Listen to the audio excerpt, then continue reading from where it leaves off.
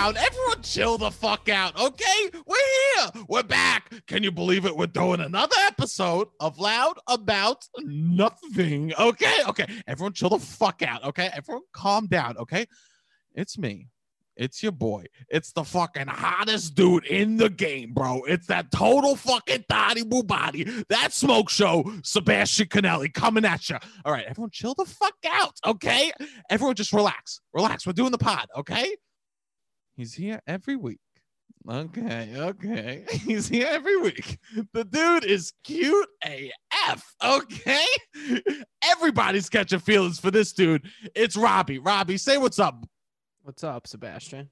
Robbie, we got fucking straight fire today. Fire guest, yeah. We got mogul. We say we're moguls and we only bring on fucking moguls, bro. This dude is out of the gate a mogul, undeniably. You know why? First credit, he's the founder of a comedy theater. He created something out of nothing. I know, in these times too. This is fucking Bezos status, bro. Yeah. This is Amazon, bro. Yeah. Okay? Yeah. Fucking, this is my boy. He's so fucking funny. You know him from UCB, fucking RIP, but from the fucking ashes, the Phoenix rises. Yeah. The Phoenix rises, and that Phoenix is a fucking squirrel, okay? He created the Squirrel Comedy Theater, fucking founder, my boy, Lou Gonzalez. Lou, say what's up, bro. First off, I'm so excited at the different pitches you were hitting while you were talking. It was very exciting. You know, I'm the Celine Dion. I'm the Celine Dion of talking. Oh wow, you want to go with Celine Dion? Wow, big talk. I say. Also, I am one of the founders. I'm not the founder, so let's clarify that. Like, beautiful. The work that I put in, I would not have been able to. Like, I can't do. You can't do it there on your own. So. Corinne Wells, Marissa Montañez, Alex Song, Michael Hartney, Patrick Keane, all amazing, wonderful people. And we all put in a lot of blood, sweat, and tears into starting this thing, and we'll see what happens. But that's that. Also, not Bezos status because he is exploitative and he's a monster. And of course. His power is taken away from him. But like, obviously, you know, like I appreciate the compliment and the energy where it's coming from. It's very much like Entourage vibes, and I love that. You know what? You know what? We're Entourage if they had fucking swag. You know what I mean? We're Entourage if they grew some balls and fucking came at you, you know? Oh, when you mean swag, you don't mean the millions of dollars that they had, because technically that swag they did have. No, we're Entourage if they all lived in their parents' basement. Okay. Oh yeah, that sort of swag. Yeah, I know that swag, baby. You know that swag. Yeah, that's 2020 swag. If we're gonna be honest, it is. 2020 swag is going back to places with your head between your legs and being like, "Well, yeah, here we go. Well, what are you gonna do? Everything's turned to shit." Like, when you moved back then with your parents, were there like events that you remember recalling just being like, or like saying to yourself, like, I'm never fucking going back there. Did you ever think that? Yeah. I feel like, I thought about going back to my parents. It's just that I was like, oh, would I rather be financially stable and be with my parents, or be in financial ruins and not be with my parents? And I was like, let's be in financial ruins. There is a graph. There's a graph for every person. It's how much do your parents hurt you versus how little money do you have. And to be fair, that's not. And I feel like I'm putting a lot of shit on my parents, and truly they are amazing people. It's just that we're oil and water. And so they don't mix. They don't mix people.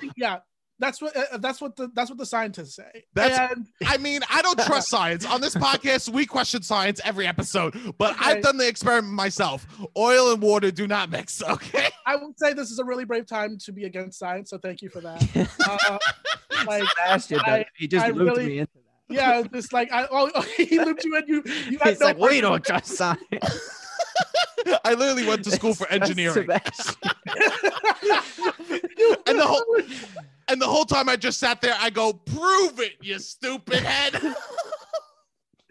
Well, to be fair, I mean, I do appreciate that swag. That's a hubris that youth has, where like you'll enter, and I don't know, like I have that too. Like I'm constantly questioning things. And I don't think it's because I'm full of myself. I'm just like, well, like, how do you know for sure?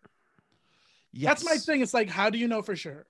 that sometimes leads to good things, but it also leads you to spiral, and that's a fun like thing to like navigate. I stopped calling them spirals. I started calling them fusilis, bro, because you might as well make it fun when your fucking life is spinning out of control. I'd rather call it a fusili too, because spiral is what has a certain connotation and vibe. So yes, it's also not the COVID science that you don't trust. It's very other random specific aspects of science. Like you believe the COVID science. I believe the COVID science. Maybe more than anyone. You're very big on the COVID science. I guess it's just, I don't know, other aspects of science. I guess it's the periodic table I question. Why haven't we fucking getting a rewrite on that shit? You know what I mean? Yeah.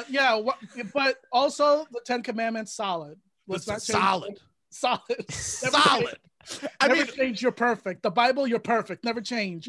There's a reason why the 10 Commandments they wrote in fucking stone, because they said we do not need to change this shit. This is good I don't forever. Exactly. Now, is there evidence that it was written in stone? No, but I'm gonna trust it because it's the fucking Bible. You know what I'm saying, bro? Exactly. But you tell me about electrons, I go prove it, you stupid head.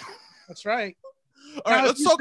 If they said that shit in a church, take me to church.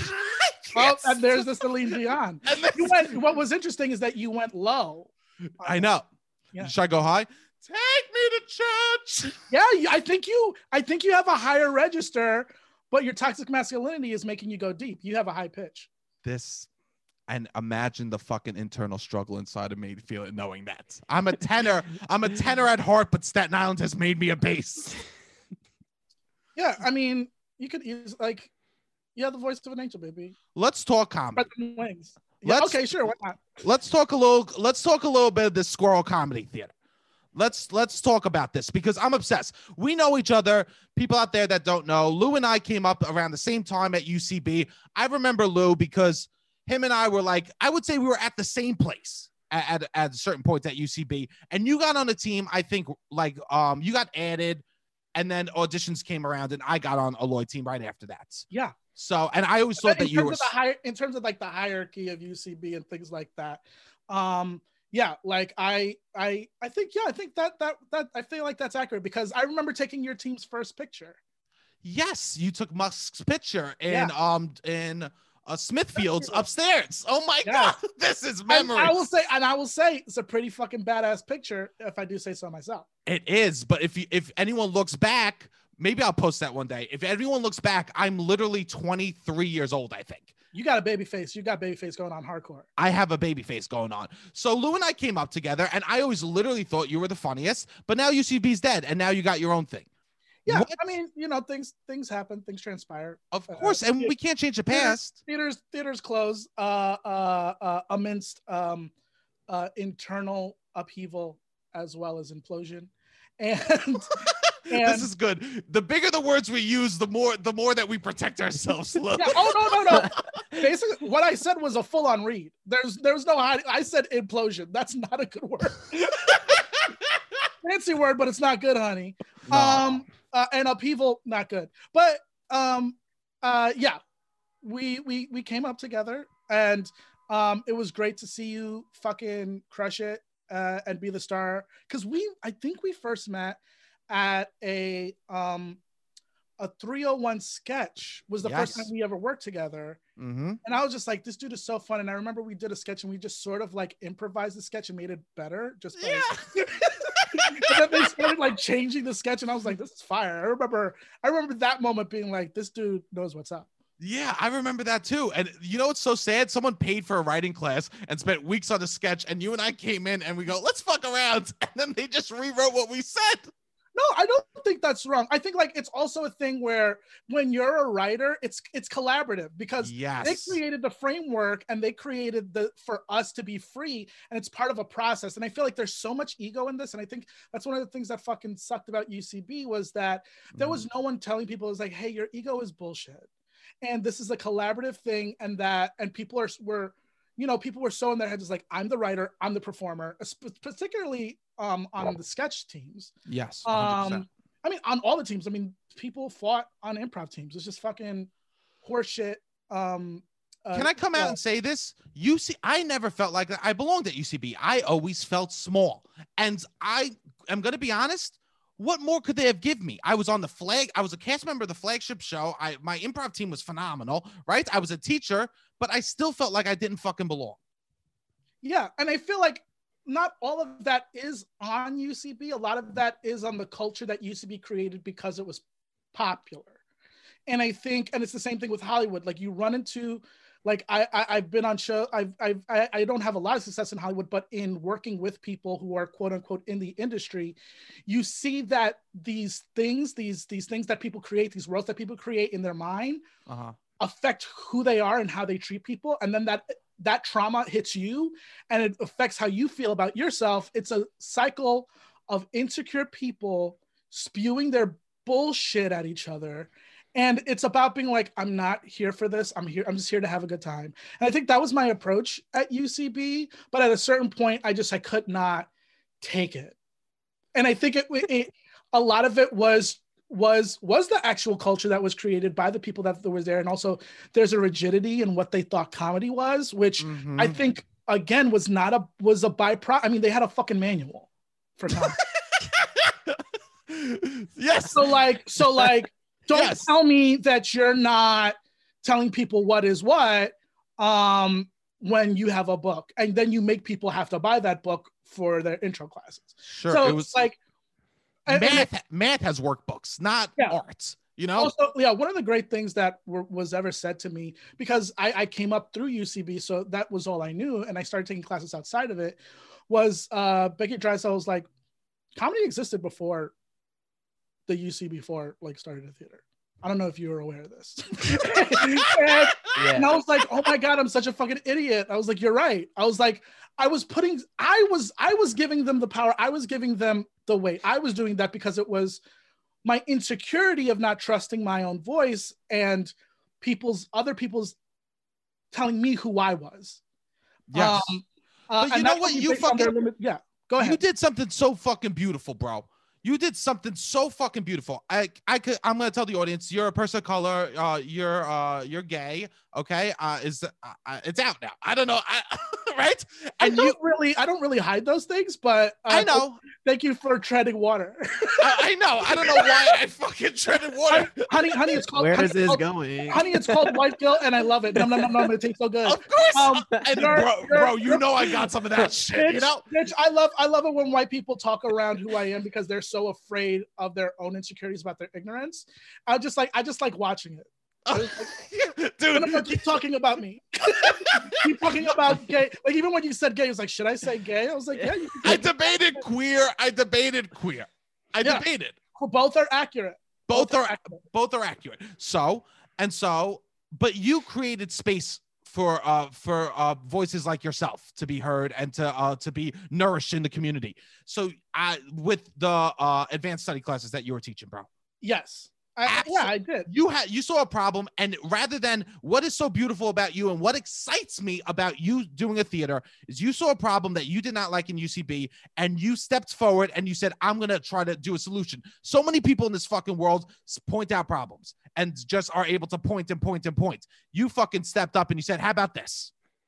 Thank you. I appreciate that. And you made it cool. Yeah, they were like, cool. I remember seeing your advanced classes and they'd be like, oh, there's like some nice thought into this. It's market. It like looked like a nice show. Like you made it like you put like a extra attention to detail into it. I think a lot of people kind of just like let it be part of the system, where I was like, yours was like, no, mine is going to be different. It's going to have a little bit more flair to it. It's going to be like a production. And it's felt like that. Whereas a lot of in that space doesn't do that. Well, this is going to be shitty, but we accept the limitations that we put on ourselves. Yeah. And that we think when we say others do it, so that way we don't have to fight ourselves and be upset about how we treat ourselves and how we look at ourselves. And what I saw was, I was like, this is going to be fun. Mm-hmm. This is going to be a gag. And I remember when we did our first class, I was like, I don't want this to be like other classes. I want this to be more. And I think every time you approach something, that should be your thought. I don't want this to be what other people want it to be. I want it to be more. And that leads you to do things that you normally don't do and taking chances. And I think also because it was these identity classes were so insular, we were able to, and I think, you know, some of that was from me, was just unabashed encouragement and support and love. That's all that was. I was like, fucking do it. Yes. I remember before every like slate class for attendance, I didn't do attendance. I did a runway. I said someone's name. They did a performance or a thing, and we all clapped and celebrated it. That's how each class started. You know how my classes started? I would say their name. I would say Robbie's name. I go, nice T-shirt, you loser. Yeah.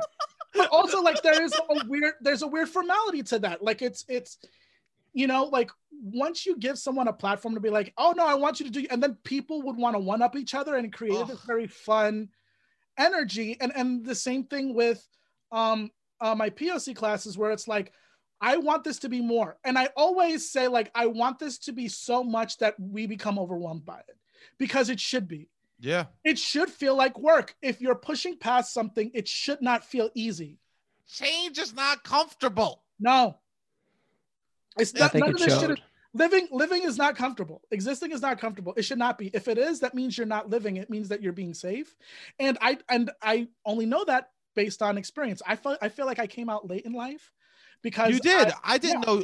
You didn't say it. You didn't know I was a faggot. You didn't know I was a faggot. Say, Lou, I didn't know you were a faggot. No, I'm not gonna say it. You're an ally. You can say Sebastian's it. like, when I first met you, yeah. No, because you were very you presented as a heteronormative in a lot of ways. But also that speaks to a lot of everyone's ignorance. Gay people aren't supposed to look a certain way. Yeah, like, I know. They're just we look. We're people, and so. But also, I also performed masculinity, for so long that it just kind of stuck to me. But like, it's like I also like there are aspects to who I am that are me, and people label it gay and people label it of color, and I'm like, well, this is just me. And as I enter these different spaces, the things that I like, I want to take with me because they speak to me. Not all of them speak to me. Not everything in Puerto Rican culture speaks to me. Not everything in queer culture speaks to me. But the things that do speak to me, I hold on to them, and I'm like, ooh, I want to add this to my toolkit as a person and who I am. Not all of them are good because people aren't good. And just like we were talking about in UCB, just communities just like have hierarchies, and it creates weird energy just based on that. So it's the same thing in like POC culture, same thing in queer culture. People just weird. And basically what I'm saying is it's okay for you to call me a faggot if you want to. No! Hey, let me say this, Lou. There's things from Staten Island culture that I love and I hold on to, and saying that word is something that I let go many, many years ago. Okay. And you know what? I want you to I watch. No, say you're my favorite faggot, Lou. No, I mean you are, but oh my god. No. Thank you. No, I mean you are definitely you're up there, but I don't know what to say. First of all, you walked back me being your favorite, and I love that. No. You walked that back. You were like, you're my favorite. And it's like, you're up there. So by you being up there, you're just like, you now started gauging the other gay people you could offend. Yeah. The fans, man. He's got a lot of fans. You know what? It wasn't the second part of the sentence. Like, what's up, sis? What's up, sis? You gonna pop shit? You gonna pop shit about someone else? I love this. I don't have a problem with the second part of the sentence with that word. I had a problem with the first part of the sentence when you said the F word. I had a problem with was favorite in that sense. Oh yeah, that's the one you did. Yeah. The thing is, like, listen, we all look at our past and we're like, oh my god, I was so bad. Oh, I was so this. It was like, also you were ignorant, you're stupid. Who are you now? Yes. And that's the question that I have. Who are you now? Are you gonna exist feeling bad about the shit that you like did, or are you gonna put in the work like I did with my shows? Am I gonna fucking bitch and complain that UCB didn't have classes, or did I create my own? Am I gonna bitch and complain that Hollywood doesn't have space for me, or am I gonna create my own space? I just don't. There is the idea that you only live once, and if that is true, then god damn it, I have a lot of work to do. Yeah. If that is true, I think about that all the time. I always say to myself, I go, no matter what time moves forward, do something. I constantly, I'm saying that to myself in quarantine. Like, time's moving forward. What did I do yesterday? Yeah, I think also that can be toxic based on our exploitative culture, where you're like, you're not being productive, you're not doing things. And I think like, well, how can I be productive if nothing is being given to me? If I'm not giving the means to do things, and also like, I'm like, oh wow, like yeah, it's very easy to get depressed during this time, especially with the just not having any support whatsoever from the government, just having zero support. They're being like, hey, you know what? Wild. Good luck, you motherfuckers. I hope you die in these streets. That's basically what they're saying. Yes. And so if that's the message that's being sent to you, guess what? You're gonna have a couple of sad days where you're not gonna get out of bed, especially when you're seeing massive. And that's why people are upset. They're like, well, if this is how you're treating me, then you were who I thought you were. Bro, I woke up last night at 5 a.m. and jerked off. That's where we're at some days. Did you do it because by coming you would go back to sleep? Yeah, I was just praying I'd go back to sleep. I was first of all, the fucking the pre-sleep jerk off is a classic, and but it's honestly it's a staple. It's a staple in humanity. You know what I mean? Anyone that you don't ever feel like you needed to get out of bed. See, this is Robbie's point of view, and this is where we disagree more than anything else in the world. All right. He JOs in the morning sometimes, to get out of bed. To I'm like, I can't even get out of bed. What's so good? They both serve purposes. Like the sometimes it's energizing to come. Yeah. Well, at the very least, you got to clean it up. And that gets you out of bed. That's his logic. Like, oh, I made a mess. But also, it is energizing. It gives you like a hint of serotonin, maybe, and then you're like, all right, I got to get up. I got to do this. So you're utilizing the aspect of your brain that's like, oh, I have to clean this up to get you moving. Yeah. That's fascinating. That's where I'm at someday. It's not even well, if that's the case, then you might as well just spit up like a baby. Like you could do that. You could just that would also, that would also serve the same purpose. It would serve the same purpose. Doesn't feel as good though. No, and that's where I understand. Robbie wakes up and he says, "Should I jerk off or shit the bed? Because no matter what, I need to clean up a mess in order to get out of this bed." And also, both examples that we brought up much messier than coming. Yes. If you vomit all over the place, because we all know there's like, oh, there's a cum stain on my bed. Well, it is what it is. Yeah, especially now. It is what it is. It is what it is. Like, unless you have like company over, there's so many times in which pre-quar, when I had a hookup and I was like, oh, I don't know if I can do this hookup tonight. I would have to do some real work on my bedroom. And I would spend a lot of time trying to convince them. I was like, oh, let's hook up at your place. Yeah. But I bet you they're dealing with the same thing. They're like, I don't want to clean up my room. Bro, I would clean for an hour and I would be like, oh, I'm so sorry. My place is a mess. Yeah. No matter what, I'm saying my place is a mess, no matter how long I cleaned up beforehand. See, I do the same thing with sex. I was like, oh, man, I don't know how this is going to work out for you, but we're going to try it. Yeah. What it is you set the bar low. Yes. You set the bar low. Yes, I learned this with episode 1 of Star Wars. Everyone hyped it up. It was like, this is gonna be great. And I saw it, and that's when I learned the lesson of expectations from Star Wars. From Star Wars.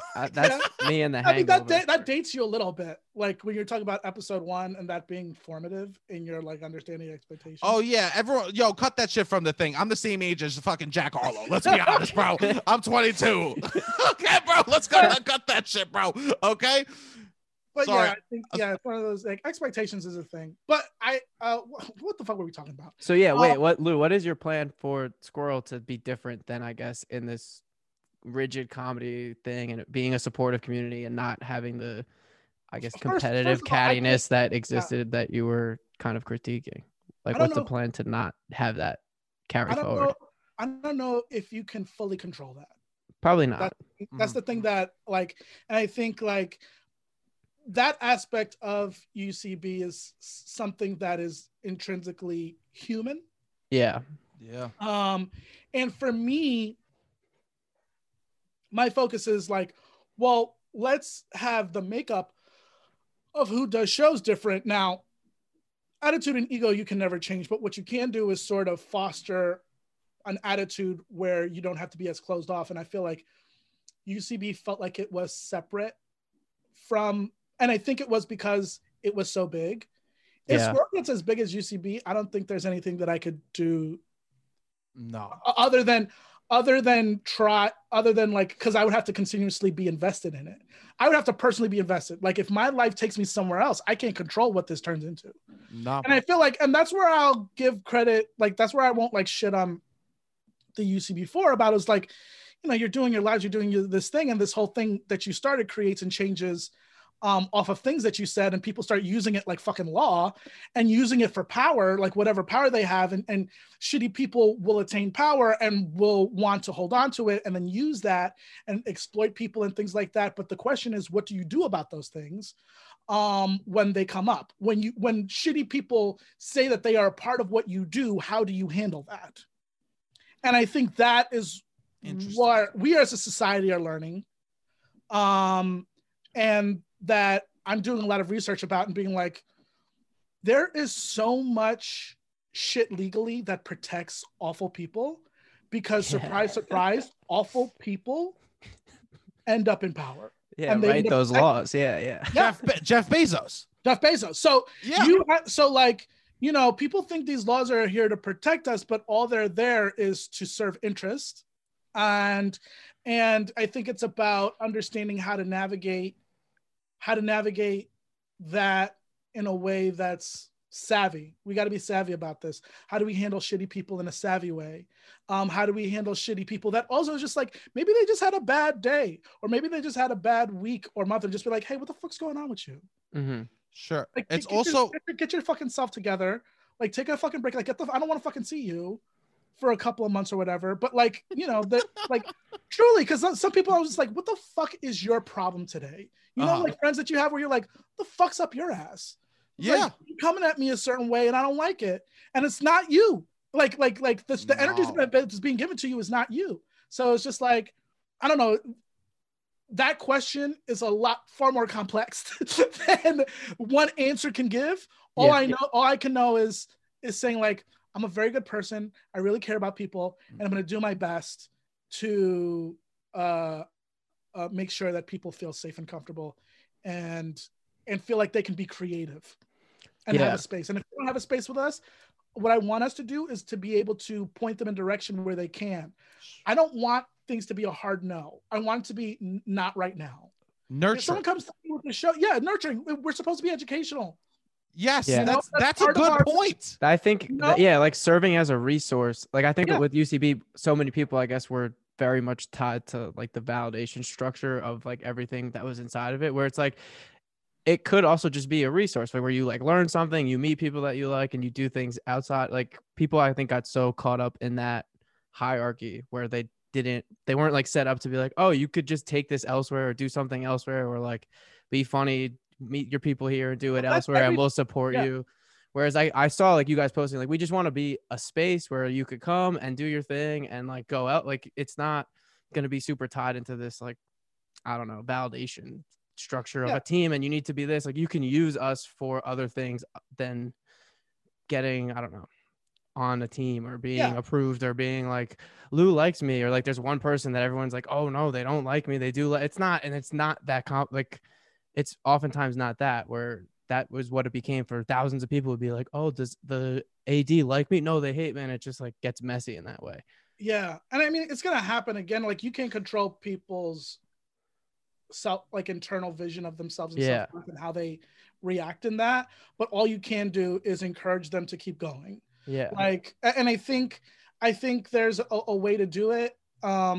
And I think you were doing that too. I feel like, not that I stalk you, but I would see it would be like you would be teaching people how to like take shows around town, or you would be like, you could do this, or you could start your own little, like you started other offline shows and groups that were having success outside of necessarily UCB. And you do that well. Yeah, no, I encourage the Slay Kids not to submit their show at UCB because I didn't think that was the place for them. Yeah.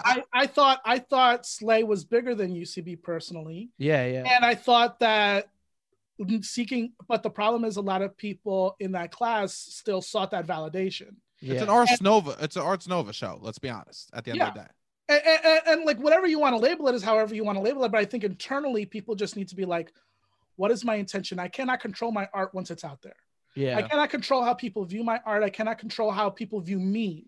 once I put something out there, because that's more a reflection on them than it is on your intent. But it does say something about how people react to your work, and you can adjust it based on that.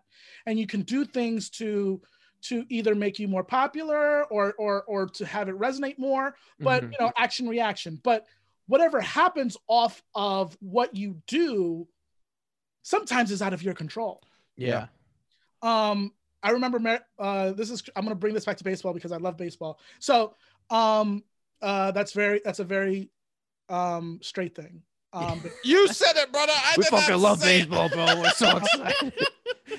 But Mariano Rivera, he's the greatest closer in the history of baseball. Yes. And one of the things he said, which is nuts because he was so good, he was like, once the ball's out of my hand, I have no control.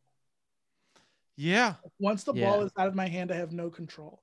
We're talking about the most successful closer in the history of the game, so much so that like this person will have statues built of them. Do you know how good you have to be for someone to be like, you are so good at this thing, I am going to commission or create a statue of you? Yes. And all he did was pitch 1 or 2 innings a game. I know.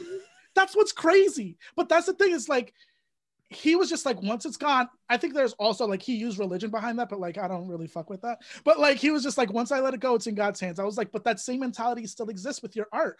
Once I let it go, it's out of my hands. Now, how people react to it, then I can do work based on that.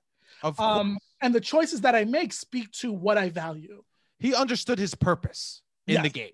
His purpose was to take the ball and throw it and why am I speaking so? You don't know baseball, do you? Do you know how baseball works? You know how baseball works? Yeah, I do. Okay. There's one ball, and then you try to get ready. You try to hit it over the fence, or you try not to hit it over the fence. I mean, I guess that's a very simplistic way of labeling it, but I guess I can't disagree with that. I can't say like no. I was like, no, that's right. That is right. Yeah, that's right. But yeah.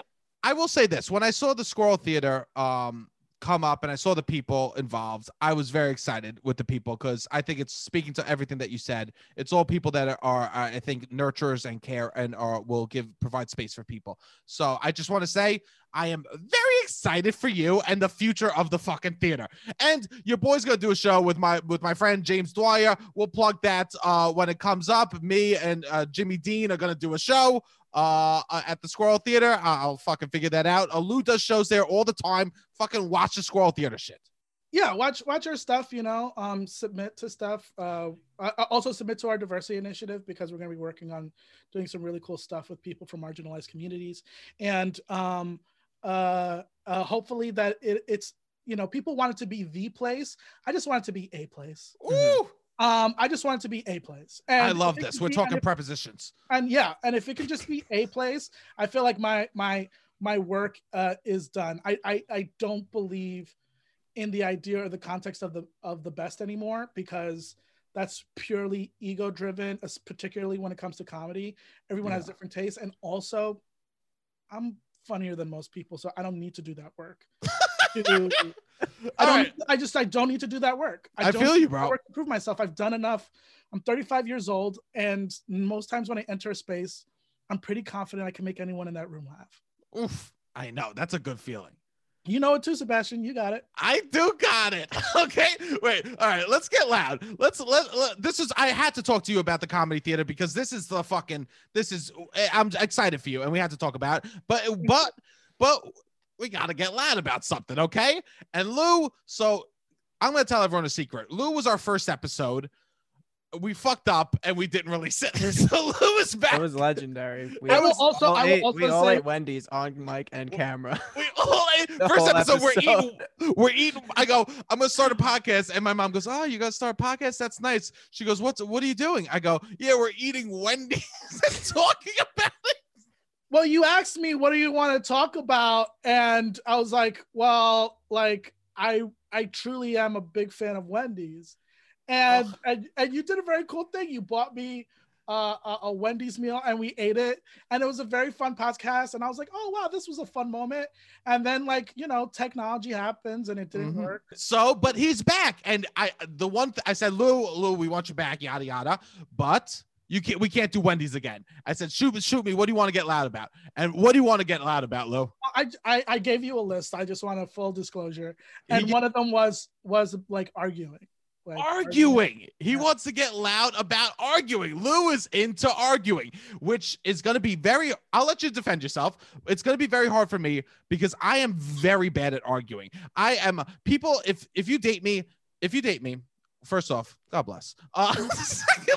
Secondly, I'm not good because someone will like start arguing with me and I shut down. I was raised by a principal of a high school. I learned how to talk. I learned how to be talked at and listen and then absorb that and then come back at you with an answer. I am not good at rebutting. But Lou, you're fire at this. So why do you want to get loud about arguing? Well, it's something that I see. You grew up with a principal. I grew up with 2 Puerto Rican parents who were always out of money. So arguing is something I just, I was just like, that's just happens. They were just like, the fuck is this? Blah, blah, blah. And I would watch them and I'd be like, and I would see what worked and I see what didn't. And then I realized like I was good at always having something to say. I'm a smart ass that way. Great. So what works? This is what I wanted. What works at arguing? What are some like, I'm bad. So help me get good at arguing. Well, I think number one is your mindset, because you're already afraid of the energy that's coming at you. Like you don't like the energy. And also people are uncomfortable with when people get loud or higher energy comes at them, especially people pleasers. And so when they're come at with like negative, I'm not saying that you are. It's a little dig. The kid's reading me. It's like a little off mic. It's like a people pleaser. It's okay. I literally call all the people that listen hot. I say they're the hottest people in the world. I think they know I'm a people pleaser. First of all, there has to be an aspect of you that's a people pleaser if you do entertainment. Something in you has to be broken in regards to that. Yes. So like, and also like, there's nothing wrong with people liking you. But I will say like because when I do have arguments, I do notice there's different reactions. It's not like I'm seeking arguments with people. I'm just if I don't agree with what you're saying, I'm gonna let you know. And that's sometimes that's what would you say, Lou, is the biggest difference between debating and arguing? And you prefer arguing over debating? Well, first of all, I think debating and arguing are similar. It's just debating is formatted to protect people from the idea that they're not arguing. Oh, we're debating ideas. It's like you're doing the same shit. Like you know, like it's like a less emotion. Yeah, well, people think that the removing of emotion is better. You can argue that it's worse. I was like, oh, by you separating yourself from it, you're not considering other factors. And sometimes, first of all, if you find yourself getting emotionally heated, you're not thinking properly, and sometimes you need to step away. Mm-hmm. Mm-hmm. But I will say, like, people whose mindset is, I don't want to get like emotionally heated. If that's your mindset, then you're doing things to make you dismissive of the other person. And I think like in terms of arguing, I think it's all conversation. If you're hearing a point of view that you don't agree with, you can try to understand why and ask them questions, or you can point out the things that they're saying that don't make sense logically. Okay. Like, so those are things that you can do, Sebastian. So like if someone says something to you or they're becoming heated, and then you're just like, okay, and also use words that they say. Like, okay, it's like, that will piss people off. But I was like, you said it. Like, I can't control. I'm saying what you said.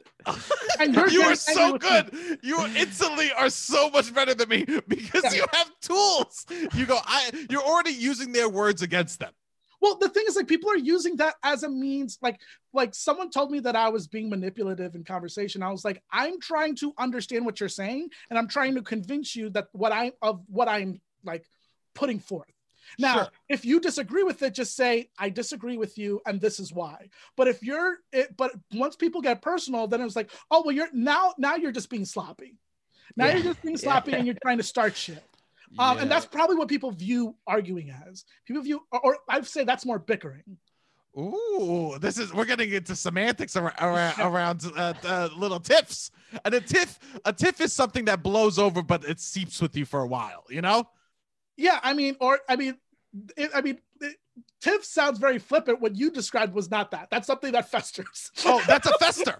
That's a fester. That thing festers. Well, if something bothers you and you don't express that it bothers you, how does that serve you?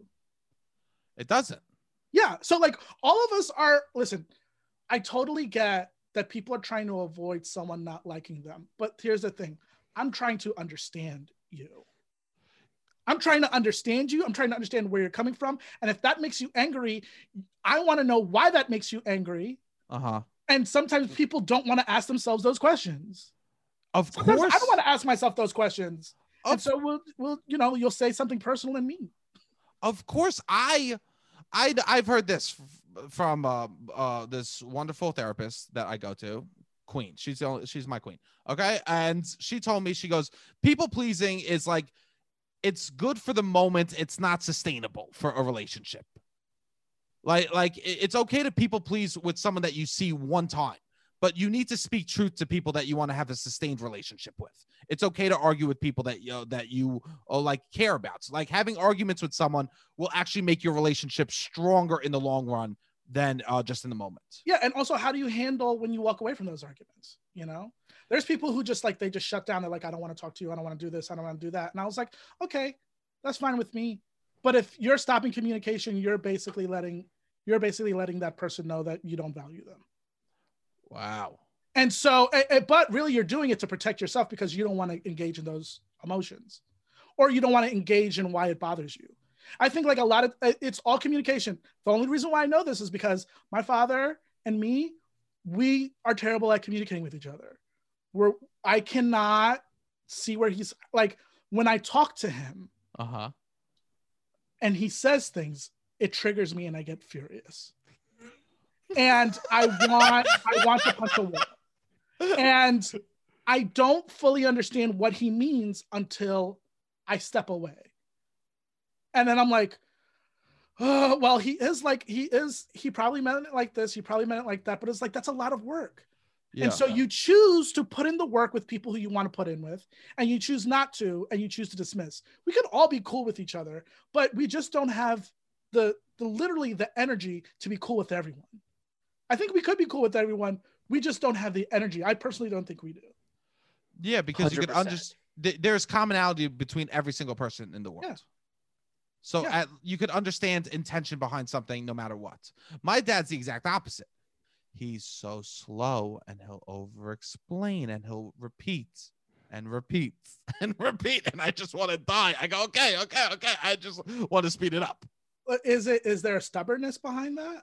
No, it's just, it's him dealing with people that don't listen. Well, what is don't listen?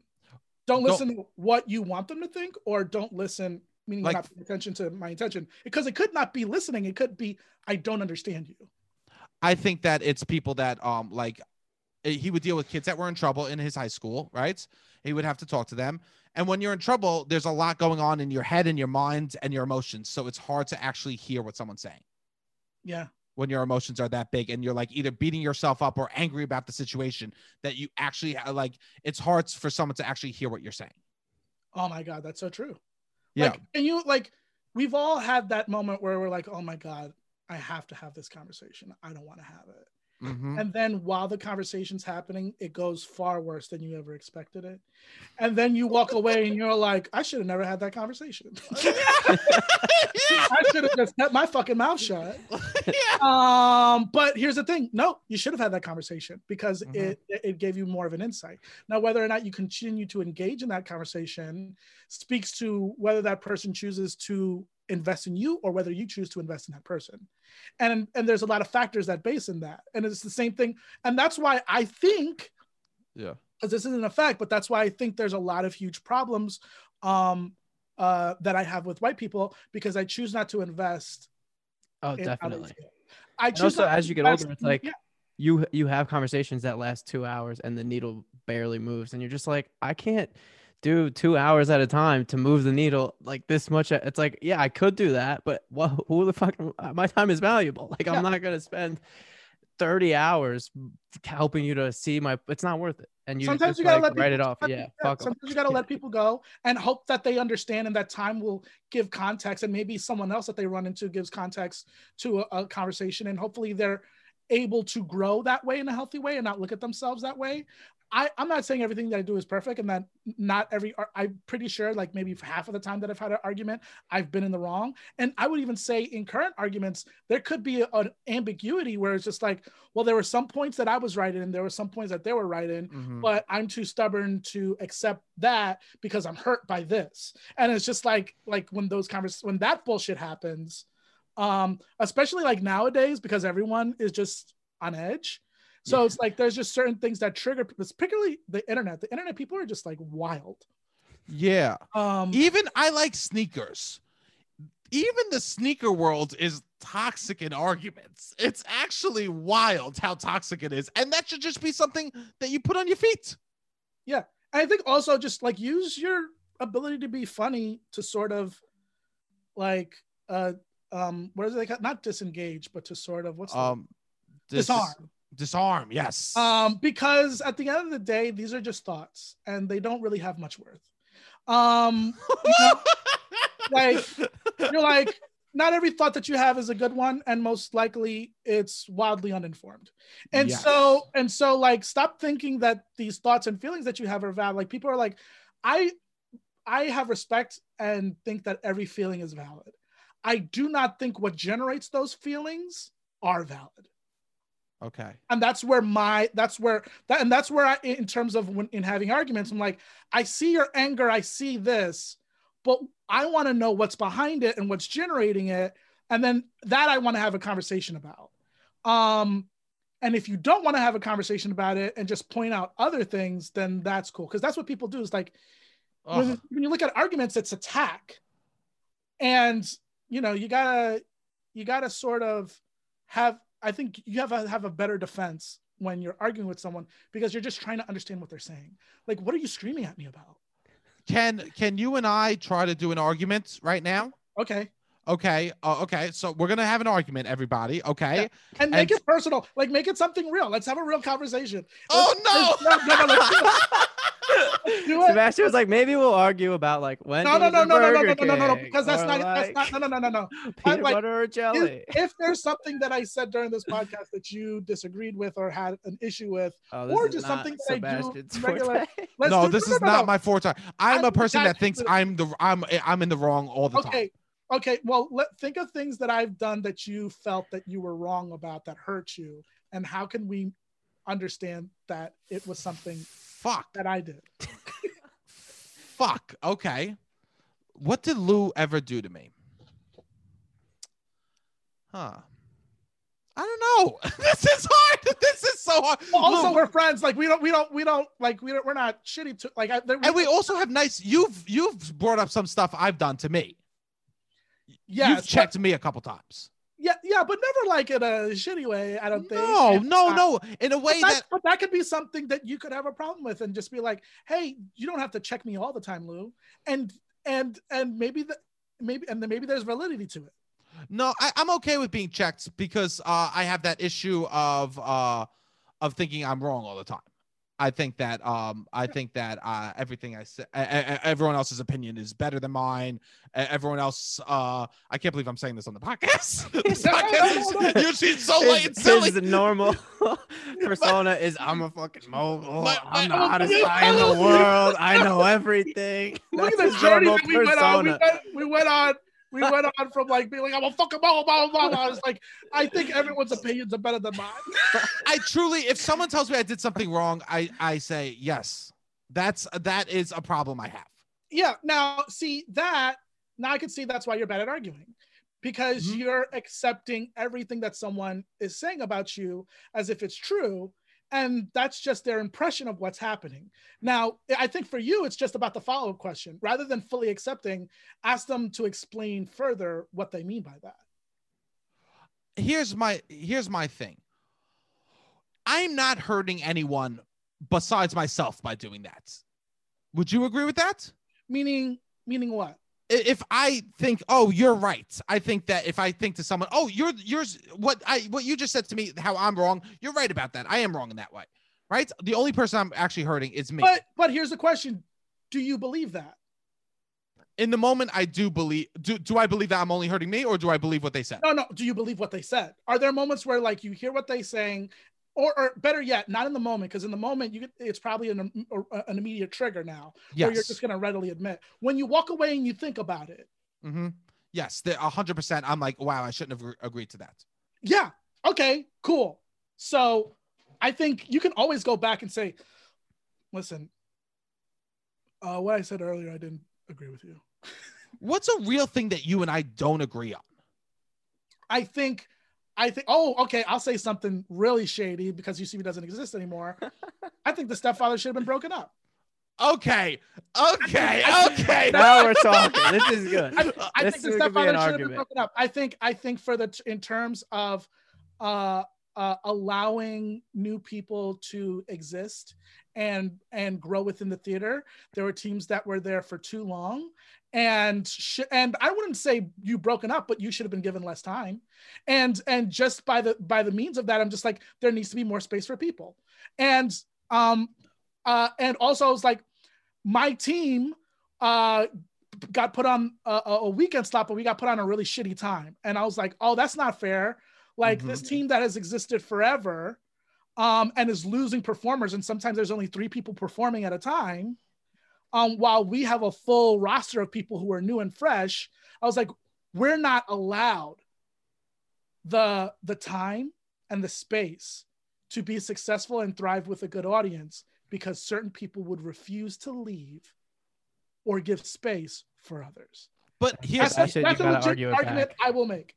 Okay, I'm gonna rebut back. Okay, I hate. First off, out the gate, I hate this. I just want to say I hate this. We're out the gate. I'm sweating, my stomach in my ass. Okay, but we'll talk. I'll talk. Yeah, because the theater doesn't exist anymore. Arguably, I would say Stepfathers, in my opinion, is the best team. I would say that they are one of the 3 best performers at the theater, and they totally deserve to be in that spotlights, the premiere spots, right? Okay, Friday. Then do ASCAT. But ASCAT is a difference because ASCAT is a collective rather than an ensemble. Okay, then perform twice a month. Why do you have to perform every week? Here's the thing. Oh, at what point do you think that you have earned? At what point do you think that you've earned a stay, or like I've earned this position and I can stay here if I'm continually selling out shows and doing consistently excellent work? What if you're selling out shows because of a time slot and a team that no longer existed? What do you mean a team that? Meaning time slot probably would sell out no matter who's there. I could do a show and just be like, because there are certain just certain things that cyclically exist that people knows, like, oh, New York City, UCB, this time's like Friday nights, Saturday nights, I'll show up, because there was literally a team that had several abusers on it. Yes. That consistently sold out. And I don't know if they were particularly funnier than anyone else. And that's why I brought the Stepfathers, because I was like, well, I'm not saying the Stepfathers is abusers, but it's just a time slot thing. So what I'm saying is, if you want to, as a theater, give space for people, because also I'll tell you this, I'm going to come for you. Whole team was white. So yes, all team was white. And so like all these teams were white. And so like when in coming up, I saw Stepfathers and was like, very good. Doesn't speak to me. Very good, very funny, very clever. Good for you. Doesn't speak to me. And I used them as a template of how to navigate UCB space, because they were the most popular. Now, was that me as a performer? No, it was not. And I think and I'm coming from, and true vulnerability, from a place of resentment, because I saw the Stepfathers do shows. Mm-hmm. And that's also why I took great joy in beating the Stepfathers in Cage Match, because they represented to me what UCB was, which was a certain type of improv, a certain type of white person improv. And I saw that, and I was like, and that's why when the Mannequin Room beat them, it was probably one of the highlights of my improv career at UCB. Of course, I get that, because I understand them representing something bigger than what just a team. They represented like the past, the entity. I would say that consistently we did phenomenal shows though. Here's the thing. So why do you have to do a show every week? Because that's how you stay good. Is by consistency and practice is how you stay fresh on your toes, especially for something that is an art form like improv. How about this? You get 30 minutes because here's the thing. I'm talking about giving space to people. I'm not talking about because here's the thing. I think the mindset was you either break up the Stepfathers or there was nothing else. And so in my mindset, I was like, okay, well, if it is this spot or this time, or it's this team doesn't exist, and that gives space for people to grow, because I think there was a stagnation of talent at UCB because for better or for worse, there was an immovability and people felt like they deserved it. I was like, just because you've been around for a while does not mean that you deserve the time that you have. You know, look at our government. Look at the people who are up there. No, you're definitely right. But so like, here's my people question. that have been there for 15 years, and you're like, here's my question. But here's my question around this. Oh my God, I am nauseous. Okay, I just want to say that I'm nauseous. Here's my question around this: if growth is continually happening inside a team that is older, if they continue to grow and continue to be great and continue to work on themselves, isn't that? Don't they then deserve it? Here's my counter argument. Okay. That growth is given by opportunity. And if you are not giving other people an opportunity to grow, are you not limiting them by not giving them space? So what was the... Like you guys go do a show somewhere else, I guess. Every other Friday night, go somewhere else. If you're so fucking good, then do it somewhere else. Okay. And make money. Okay. Because you weren't getting paid. So I know. In that case, I was like, I'm not saying let's kill the Stepfathers. I'm saying if you're that good, then you can exist outside of UCB Theater and do shows and make money. You can do a TJ and Dave thing. Okay. But give that spot to someone, because I am not of the mindset that a team should be around for 10 years and just take up spot at a theater whose purpose is to give opportunity. This is why I lose a professional arguer. And that's why, but also like, I know. Do you look at my face? I'm so scared. I'm just saying, I'm not saying that you should, because I'm using your words against you. You're saying you're popular, you're good, and you brought people every day. I'm like, great. Why didn't you use that opportunity to make money? Because you weren't getting paid for that. No one taught me how to do that. I was a new member and I was excited to be there. And these were like the people I looked up to and wanted to play with. And no one at UCB ever taught me how to grow beyond it. That's where I'm fucking at now. But also, that's also probably why UCB blew up, because they did not give people the mindset that they can grow outside of it. And listen, I think what happened in our microcosm has happened in every other theater in the world. Yes. But that does not remove them from blame and from culture that was created. And I think every time I bring that up, people are like, oh, you're letting them off the hook. It's like, no, I'm saying that this is something that is normal and that is permeating throughout. I'm saying that change needs to be made. How do I do better? How do I do better then? How do you as an individual do better? Yeah. Speak up. When? Let's say, listen, I didn't speak up about the team. Like, you're a close friend of mine. I'm just sharing these thoughts with you. I'm to blame too.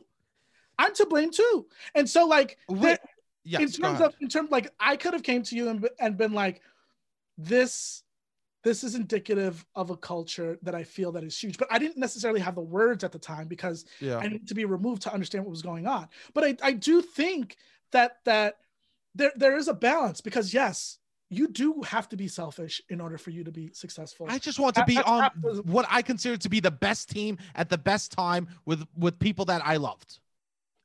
Again, you keep saying I'm saying culture. I know. So, because I'm thinking selfishly and you're thinking about the greater collective. I don't think it's a good or bad thing.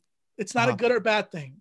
Like, again, like that's the same thing with arguments. People look at arguments and being like, there's a right and a wrong person. No. I just want understanding. Okay. I just want understanding. I don't want you to feel bad about the choices that you make. I want you to understand that the choices that you make, what was the ripple effect of said choices? And hopefully the next time you enter something like that, you'll be able to think about that. And to me, that's a win of this conversation.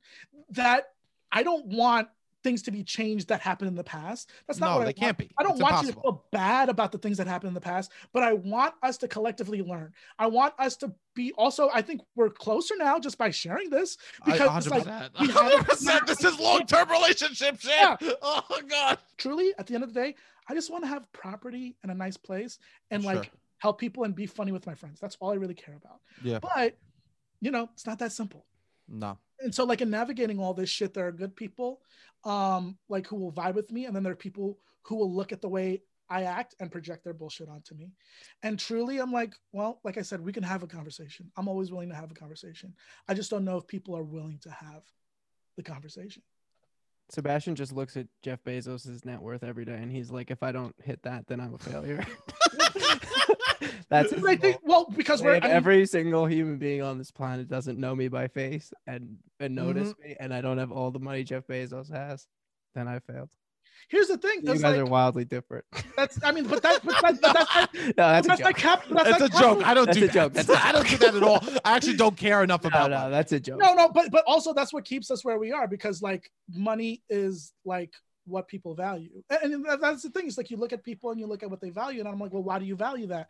I remember one of the things that blew my fucking mind, and it was crazy. I did a youth job placement where I was too young. This fucking country, I was too young to legally work, but they had a loophole where during the summer I could work, but they also had programs that taught you about, you know, like investing and things like that. But this one dude, I don't remember. He was like, all I remember is like he sort of looked like George Jefferson.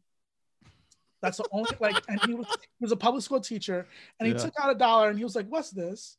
And we were like, "It's $1," and he ripped it, and he was like, "It's a piece of paper," and I was like, "Fuck me." Yeah. Fuck me. Sure. It's a piece of paper. Yeah. We are doing things based on ideas and concepts that are put on value that people that existed before us. Lou, wait, finish the story. You told me this story before, but then he bent down and he took a piece of tape and taped it back together. Oh, yeah, he did.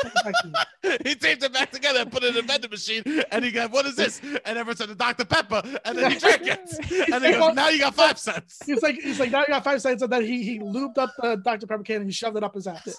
And he said, "What is this?" And everyone said, "A pleasure." And he goes, "Exactly. Touch your butts, little kids." Yeah, touch your butts. And that's how I discovered my prostate that day.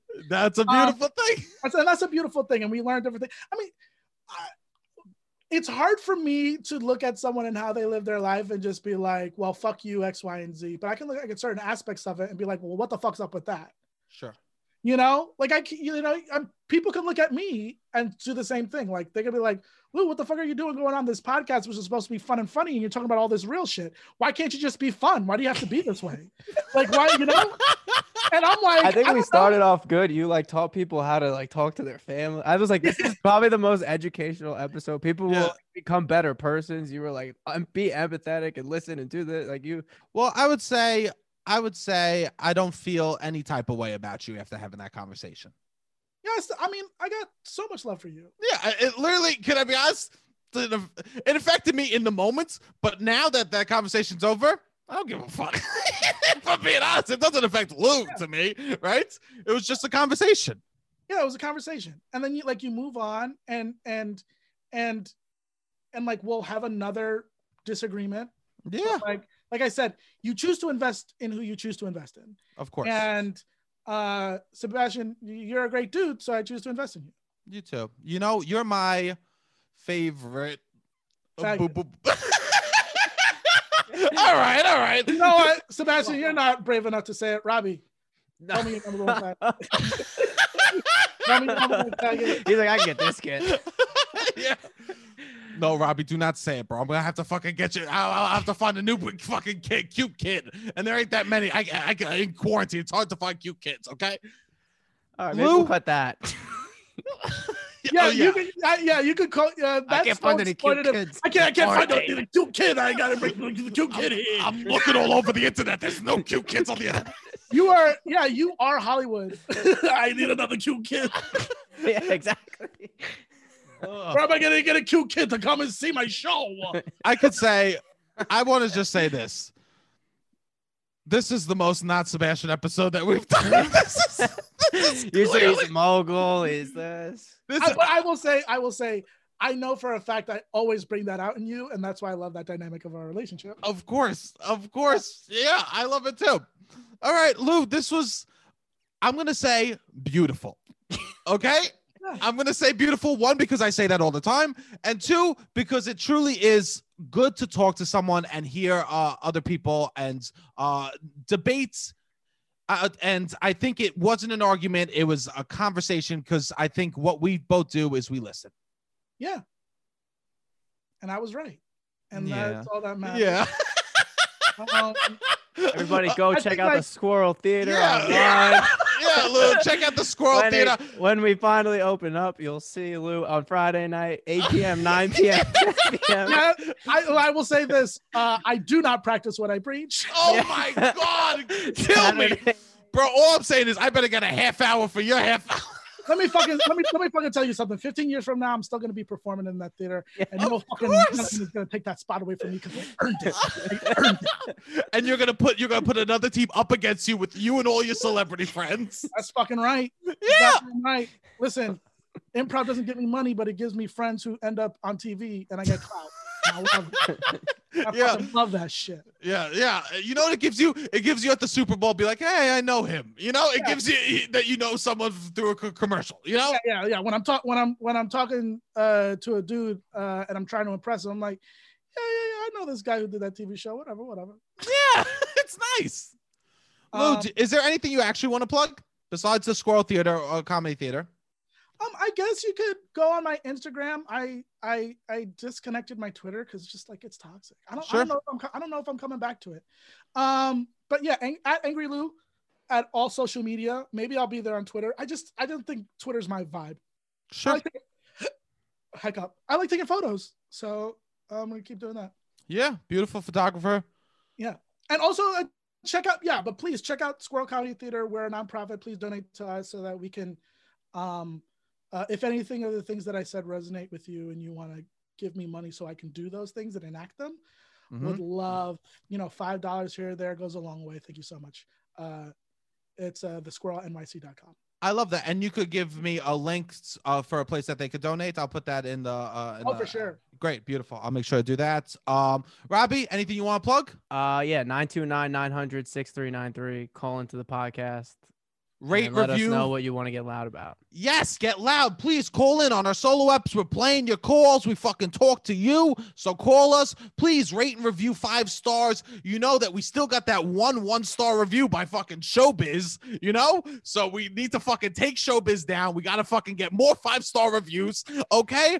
And for me, we have 1-star review and the person's name is Showbiz. Okay. Oh, what?